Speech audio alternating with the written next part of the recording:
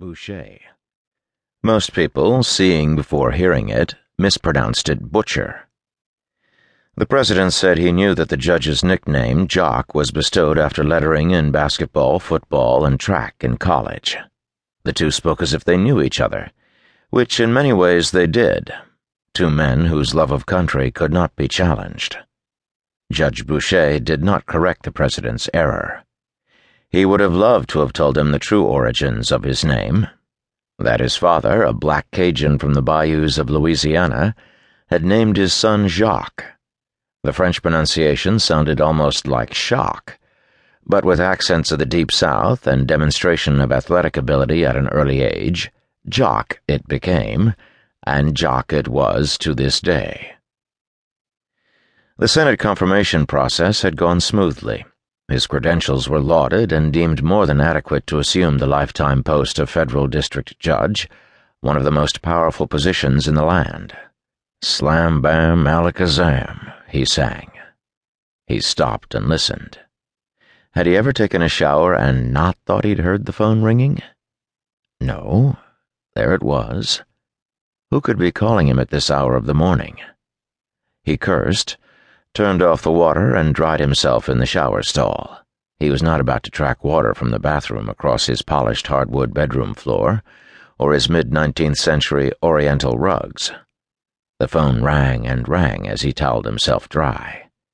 "I'm a federal judge, and you'd better have a damn good reason for getting me out of the shower," he felt like saying as he walked to the phone, but instead answered simply, "Judge Boucher." He listened, and his frown of annoyance became one of concern. "Oh, no," he said. "When?" "Of course. I'll be there within the hour." He dressed and went downstairs to the kitchen, made himself a cup of instant coffee, and pondered the news he'd just received. District Judge Epson had suffered a heart attack. He was expected to recover, but as the new kid on the block, Judge Boucher was being asked to take over his docket in the interim.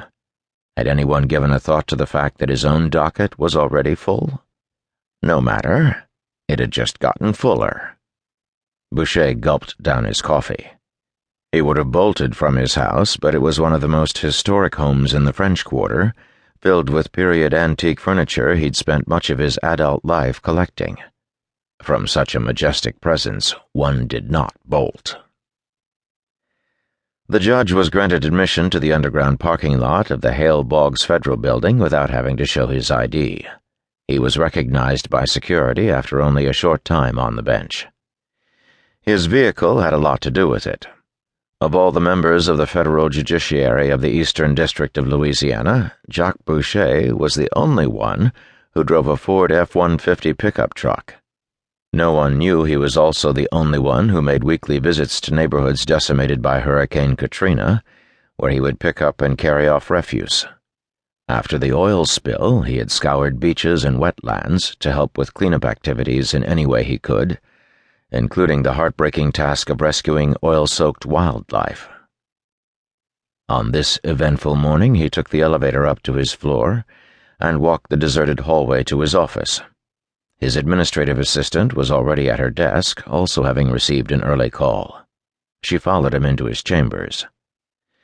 About as good as government offices got, his private quarters were spacious but stark. Thick gray wall-to-wall carpet, a large oak desk stained dark, a ponderous suite of sofa, chairs, and tables, and built-in bookshelves, so far largely empty. "I've already spoken with Judge Epson's office," his assistant said. "He has a trial starting Wednesday, motion hearings today and tomorrow. Here's your copy of his calendar. You have docket call at 9, and it's a long one. I thought maybe we could just post a sign outside Judge Epson's court moving his cases here, unless you know how to be in two places at one time." "Give me a minute to study his calendar." She started to leave, but he motioned her to stay. After a couple of minutes, he said, "We'll do this.